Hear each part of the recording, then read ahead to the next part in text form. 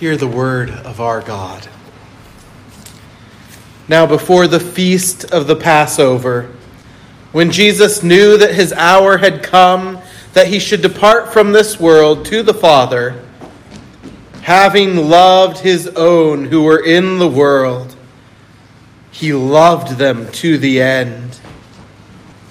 And supper being ended, the devil having already put it into the heart of Judas Iscariot, Simon's son, to betray him, Jesus, knowing that the Father had given all things into his hands, and that he had come from God and was going to God, rose from supper and laid aside his garments, took a towel and girded himself. After that he poured water into a basin and began to wash the disciples' feet and to wipe them with the towel with which he was girded.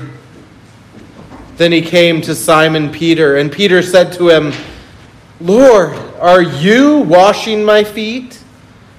Jesus answered and said to him, "What I am doing you do not understand now, but you will know after this." Peter said to him, "You shall never wash my feet." Jesus answered him, "If I do not wash you, you have no part with me." Simon Peter said to him, "Lord, not my feet only, but also my hands and my head." Jesus said to him, "He who is bathed needs only to wash his feet, but is completely clean, and you are clean, but not all of you." For he knew who would betray him. Therefore he said, "You are not all clean."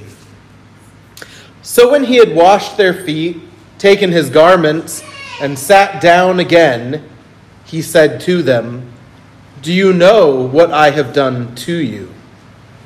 You call me teacher and Lord, and you say, 'Well, for so I am.' If then your Lord and teacher, I have washed your feet, you also ought to wash one another's feet. For I have given you an example that you should do as I have done to you. Most assuredly, I say to you, a servant is not greater than his master, nor is he who is sent greater than he who sent him. If you know these things, blessed are you if you do them." The grass withers, the flower fades. This word of our God endures forever. Let's pray. Our Father, we ask that our hearts would here be humbled, but also that they would be lifted up to your very throne room as we gaze upon our Savior. May we see him more clearly, know more of him from this your word, and honor him more faithfully each day. For we ask it in Jesus' name. Amen. Here we have just such an amazing account of our Savior's heart on the night in which he was betrayed. John shows us a number of things that the other apostles don't emphasize, maybe accounts they don't even give.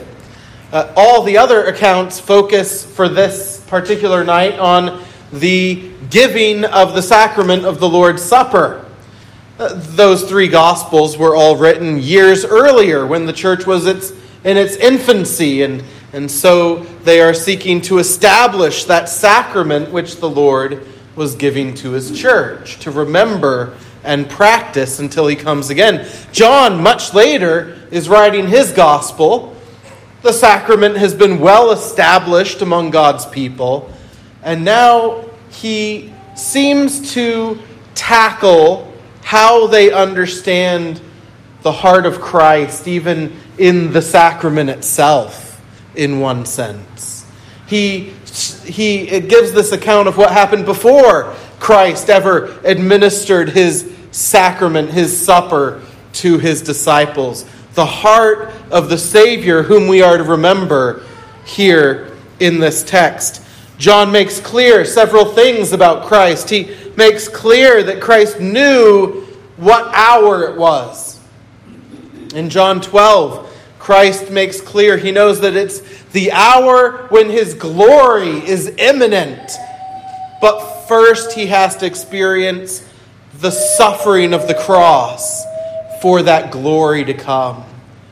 And so here John reminds us, Christ knows it's the hour before he ascends to the Father, the hour when he will suffer. Christ knows. John also makes clear, Christ knows that Judas is about to betray Christ. Christ isn't taken unawares by this. He's not ignorant and foolishly thinking Judas is one of his disciples. He knows Judas's heart. He has known, and he knows what Judas is about to do. He also knows that all the rest of them are about to abandon him, and that Peter, in less than a day, is going to deny him with curses vehemently 3 times. And John emphasizes to us that in that context of his knowledge, having loved his own who were in the world, he went right on loving them through all of that, right to the end. Right through the suffering of the cross, right through the Father's wrath, hell itself poured out on him on the cross until he could say for each of his children, "It is finished." His love did not stop, says John, from this point all the way till then. And not only that, John shows us Christ in his love for the unlovely in all his power. Not only the power we know he has because he knew this and he knew that, he knew the hour and he knew what was in Judas' heart, but also the power that he knows he possesses himself. That the Father was giving him all things. All was given to him, and all was his to control. How astonishing this thought. The Father had given all things into his hand, that he should come, and that he had come from God and was going to God. And yet with that self-awareness, what does he do? Strips off the outer garment, puts on the towel, and pours the water. What does Christ do with power? John says, he loves in humility. Apparently, none of the disciples felt that it was something they could do themselves. But here's our Savior, stooping even to this menial and detested task for their cleansing. Consider with me tonight our servant, our washing, and our servanthood. For note takers, I tried to come up with an S for that second one. The only thing I could think of was sanitization, and that just didn't feel right. So you'll have to put washing there, but our servant, if you want all S's, sanitization, but it's a stretch. First, just keep gazing with me at our servant here. Here are the apostles, and they're all waiting for someone else. There's no servant there to wash feet, and feet needed to be washed. Most of you, I presume, tonight can go home, take off your socks, and climb in bed. And it won't be a big deal. But think about the middle of August, and you've been wearing sandals or flip-flops all day, and you've gone to a cookout in someone's yard and walked through the dirt, and you come home, and If you're a guy who's married, probably your wife has trained you not to get right in bed with those dirty feet. Or your children, maybe your parents tell you need to take a bath first. And really what they're saying is you need to clean the mud off your feet first and the stink off your feet first and before going to bed. Think about the ancient Near East. Here is someone, let's say you just bathed in your home and put on perfume because they did that kind of thing, and put on your best outfit, and you're going to celebrate the Passover 1 block away at someone's house. But you have to walk on that dirt road. So you get there and there's dirt on your feet. And we would say, yeah, no big deal. You sit at the table, your feet are down there, the food's up here, no one's going to notice. But that's not how their tables worked, is it? They had low-to-the-ground tables. You would recline with your feet to the side, and then someone else would be next to those feet. A couple feet away from your feet and a couple feet away from their food are your feet. And so you needed a servant or someone to come and wash the feet so that everyone could enjoy the meal. No servant.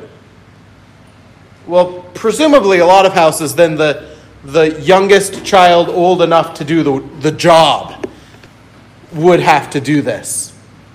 I suspect the apostles were all thinking things like, maybe Peter, who was one of the older apostles, is thinking, young teenage John, why isn't he getting up? He should know that he's the lowest here and he needs to do this. Or maybe some of the others were thinking things like, Matthew was a tax collector. Obviously, he's the lowest here. Why isn't Matthew getting up? Or that other guy, and I'm blanking on his name, who was a former terrorist, a zealot. Obviously, he's the least of us. He should be doing it. Apparently, they're all sitting around waiting for the least to do their task. And obviously, I am not the least. They've been having this out for weeks. They were on the road traveling to Jerusalem. Jesus says, I'm going up to Jerusalem to die and then rise again. And they all say, well, John and James actually come up and say, Master, when we're in your kingdom, let us be the second and third most important people in the realm. And all the rest of the apostles get mad. Why? Because that's such a horrible thing to ask. No. They all get mad because John and James beat them to it. Obviously, I should be the second, and maybe John or James the third. This has been their heart, their attitude, even as Christ set his heart to the cross.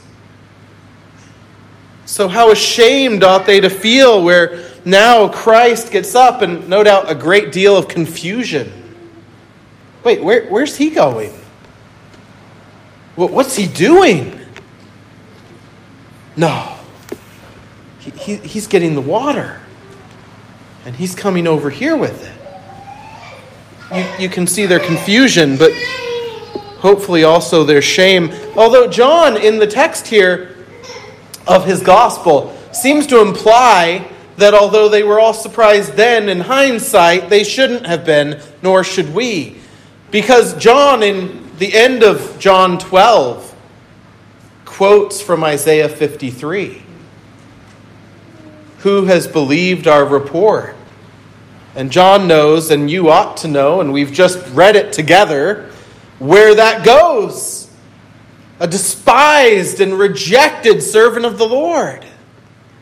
We won't even look at his face. He's so unbeautiful, marred, or destroyed by hatred, or whatever Isaiah's getting at there about his appearance. We won't even look at him.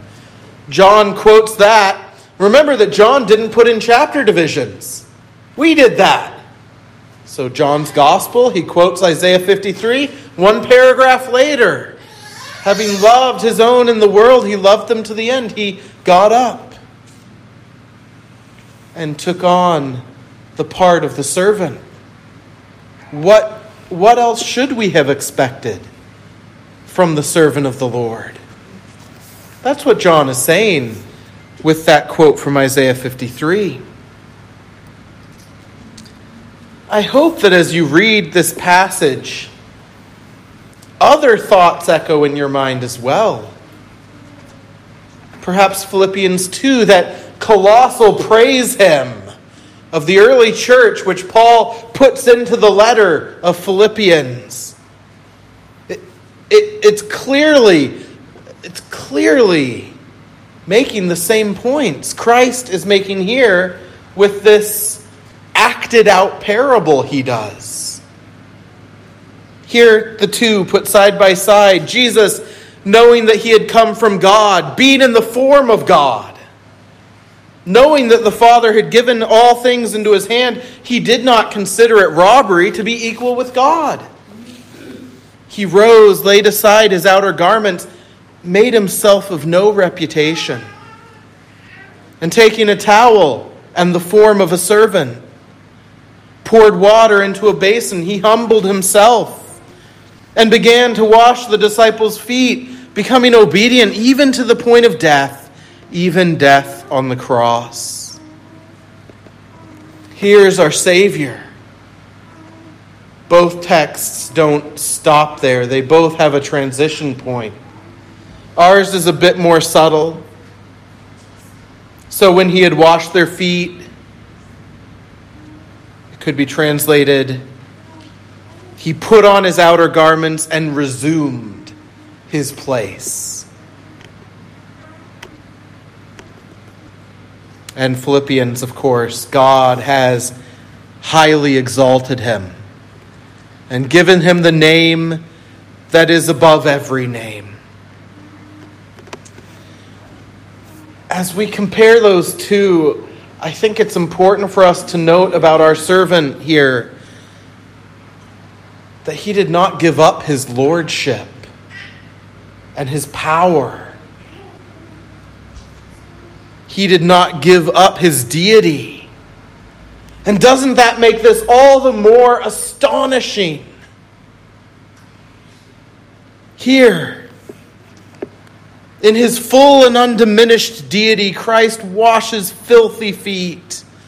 This is the gracious and humble service of God the Son to sinners. This is your servant. Astonishing.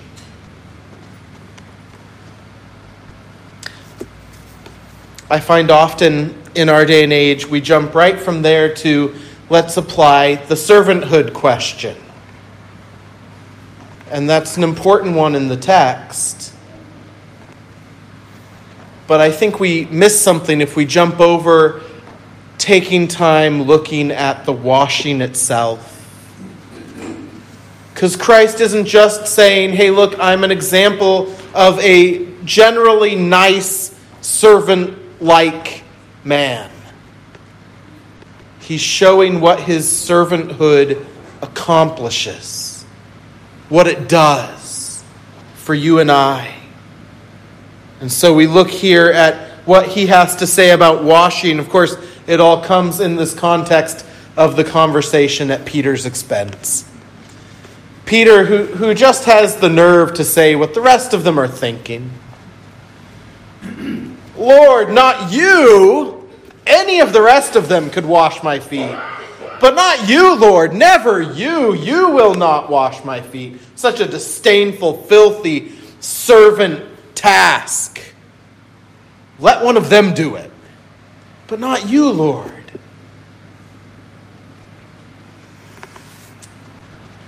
And Christ responds by presenting two cleansings, two washings. Hope you notice that there are two in our text. There's the washing without which you have no part in Christ. It is a complete washing. And then there's the foot washing that he requires of Peter anyway. Two separate washings. If you look cautiously and carefully at what Christ is saying here. So first, the complete washing. Christ responds to Peter, if I do not wash you, you have no part in me. One commentator summarizes Christ's point Peter, unless by means of my work, my entire work, all the way to the cross, unless by means of this humiliating work, of which this foot washing is only an image, unless by means of my work I cleanse you from your sins, you do not share with me in the fruits of my redemptive merits. You can't, in other words, have the righteousness of Christ without him cleansing you. You can't have the benefits of Christ, his intercession in heaven before the throne. You can't have the value of Christ's inheritance for all eternity. None. You have no part in me, says Christ, unless I wash you. John will later speak of this again in his first epistle. He writes, if we walk in the light, as he is in the light, we have fellowship with one another, and the blood of Jesus Christ, his Son, cleanses us from all sin. Indeed, Paul will say in Titus, this is key to Christ's very reason for coming. Titus 2:14, we hear, Jesus Christ gave himself for us, that he might redeem us from every lawless deed and purify for himself his own special people, zealous for good works, that he might purify for himself his own special people.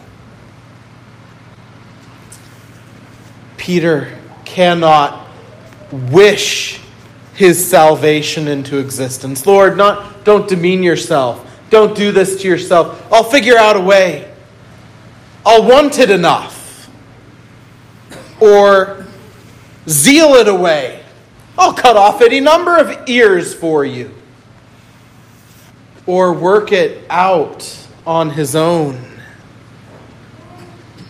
Working and earning the Father's reconciliation and pardon for sin. No, Christ is saying very clearly to his apostles in that room and to us tonight that only his blood can bring cleansing to the sinner and cleanse them of all their sins so that they might be acceptable to the Father.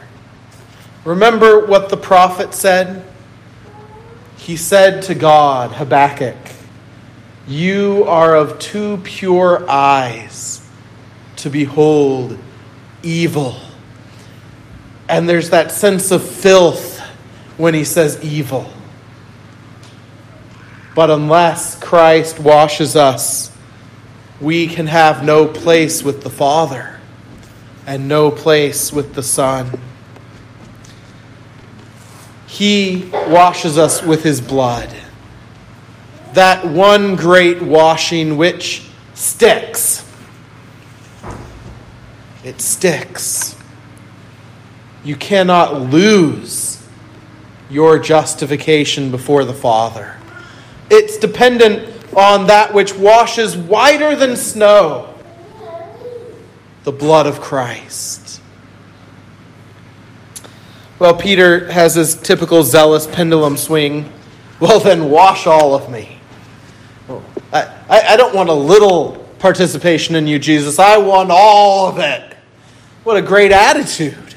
Would we all have that kind of attitude with a little more understanding? Christ's response, and what a tender way he responds, is it not?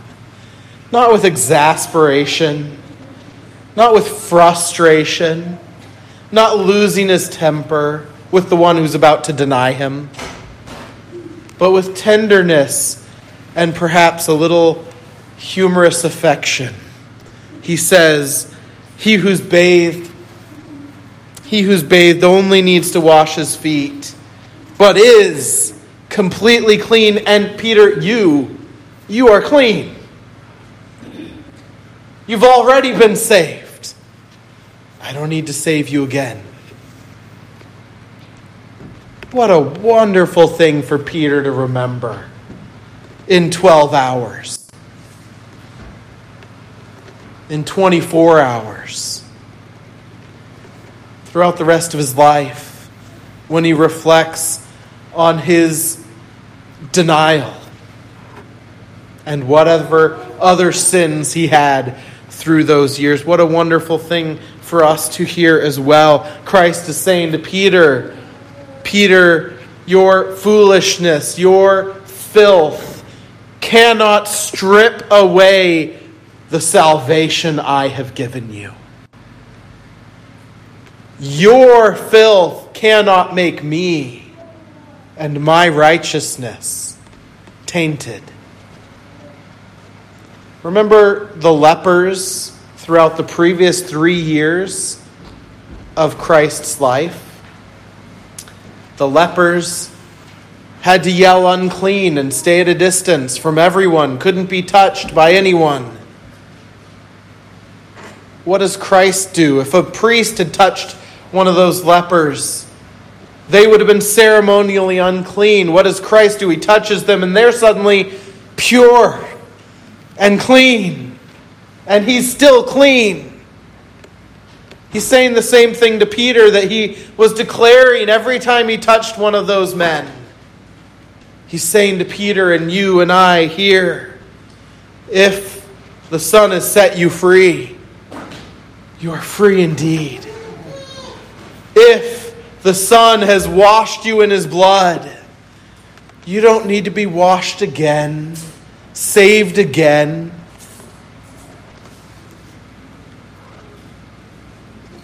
So why does he make Peter get his feet washed now? He's making a point now about a second washing, isn't he? Peter, you've already been washed, so all you need is this other little thing.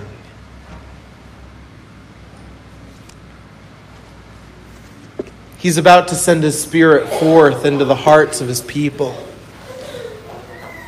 And one of the primary things the Holy Spirit does in the life of one who has been washed in the blood of the Lamb, having united us to Christ, the Holy Spirit then conforms us to Christ. Theological term is sanctification, making us more holy.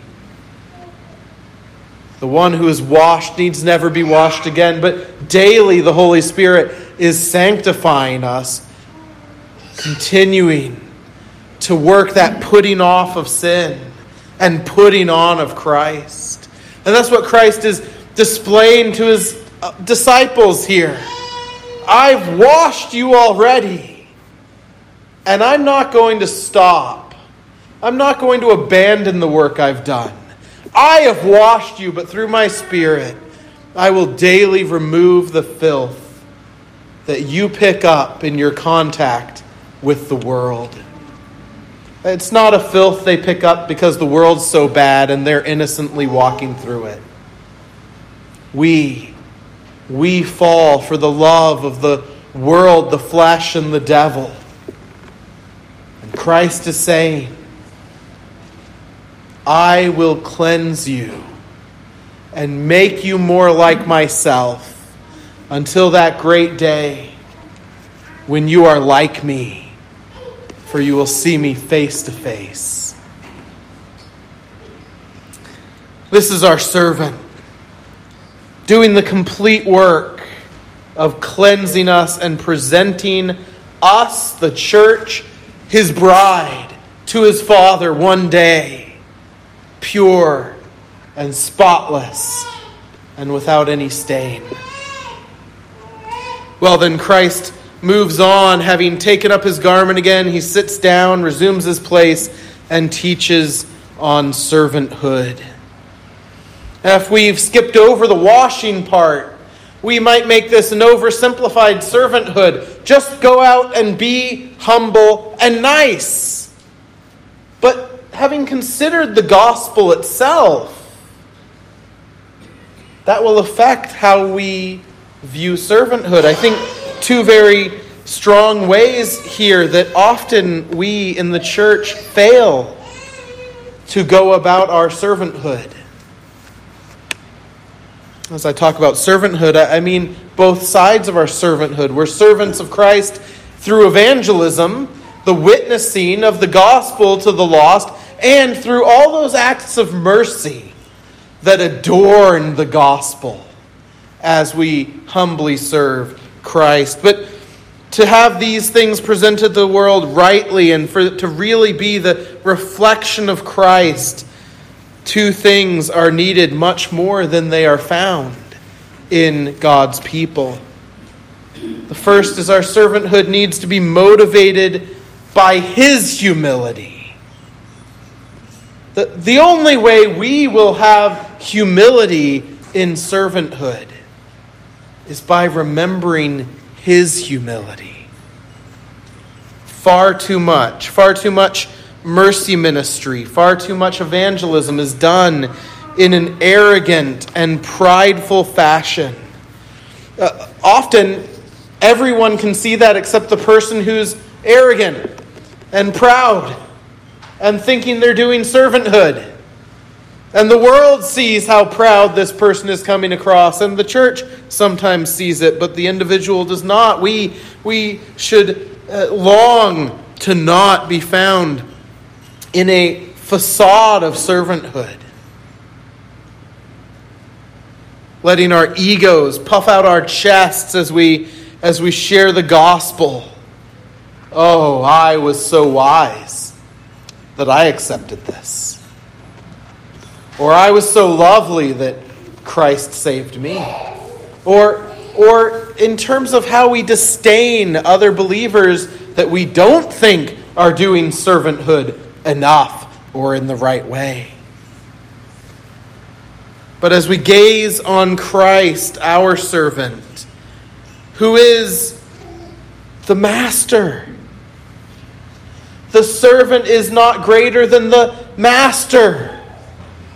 And what a master! The master of the universe, the creator of the world, the one who laid down his own life, but picks it up again and will reign forever and ever. That's the master. And yet he stoops down and washes stinky, filthy feet. It's humorous. It's so ridiculous, isn't it? It's astonishing to think of God washing someone's feet. I don't know if any of you have done kind of a literal version of foot washing in a group of believers before. I've done it once. I was washing a friend's feet in college, a big Marine with very smelly feet. It was not the most enjoyable experience of my life, although we became friends, and he hadn't liked me before that. So astonishing. But it's extremely humiliating to get down so close you smell the person's feet and have to rub their feet for them. We're Americans. Wash your own feet. It's not that hard. God did that for sinners.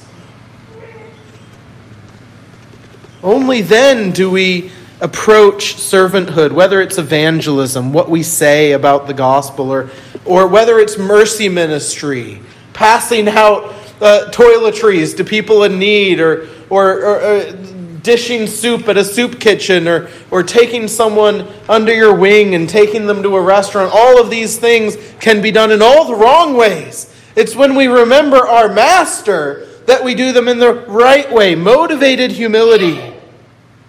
But then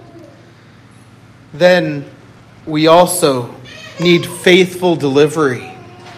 And Christ puts that before us as well, faithful delivery. Christ says the messenger is not greater than the one who sends him. Well, Jesus, what does that have to do with foot washing? What does that have to do with servanthood? Well, he's telling us that we, in how we approach both mercy ministry and evangelism, cannot alter the message. The God of the universe has given the message, you need washing, or you've no part in him. And we don't have the right to alter that, to make the mercy seem nicer, or the message seem more palatable. The way that we approach so many things in the evangelical church today is to say, well, that would get in the way of the person coming to Christ, whatever that means. And so we're going to tone down the talk about washing, because washing assumes filth, and filth assumes sin, and that makes people feel bad. So we're going to tone that down a few notches. Or we're going to focus on mercy and not make it unpalatable by bringing the gospel alongside that mercy and showing it as the most important thing. It's important to do the mercy things. I hope we agree on that. But as you're cutting that check for someone's electric bill they couldn't pay, or handing that person food, is that the first thing they need dealt with? It may be the immediate thing they need dealing with, and you work on that. But in the church today, we have this tendency to shave away those things and just focus on looking nice and being nice. And imagine if Christ had had this kind of modern American evangelical attitude up in the upper room. Well, First, he would have come to Peter, and Peter would have said, Lord, you'll never wash me. And he would have said, well, okay, as long as you feel clean enough. Sure. I'll move on to Matthew here. If Matthew had said, Lord, not just my feet, all of me. Oh, sure. If you feel like you need that. But that's not the message he gives us. He gives a very clear message. You need washing, a specific washing, or you have no part in me. And if you've had that washing, I'll continue my work within you. And part of that, he says, just one chapter later, in the very same upper room, is that if you love me, you will keep my commandments. That's part of how he does this work of cleansing our feet, by the Spirit drawing us to walk in line with the law of God, not as salvation, but to please him and glorify and imitate him. And so as we look at servanthood in this passage, we have to have humility. We have to have faithful delivery as well. And in our culture, we don't think those two things go together at all. If you're humble, you won't talk about sin. But our Savior is putting these things before us and telling us, if you know these things, blessed are you if you do them. The world may hate you. The world hates saviors that get stinky washing feet and then tell people they have to repent of sin. Hated Christ, and it will hate us as well. Paul says, let this mind be in you. Let's pray.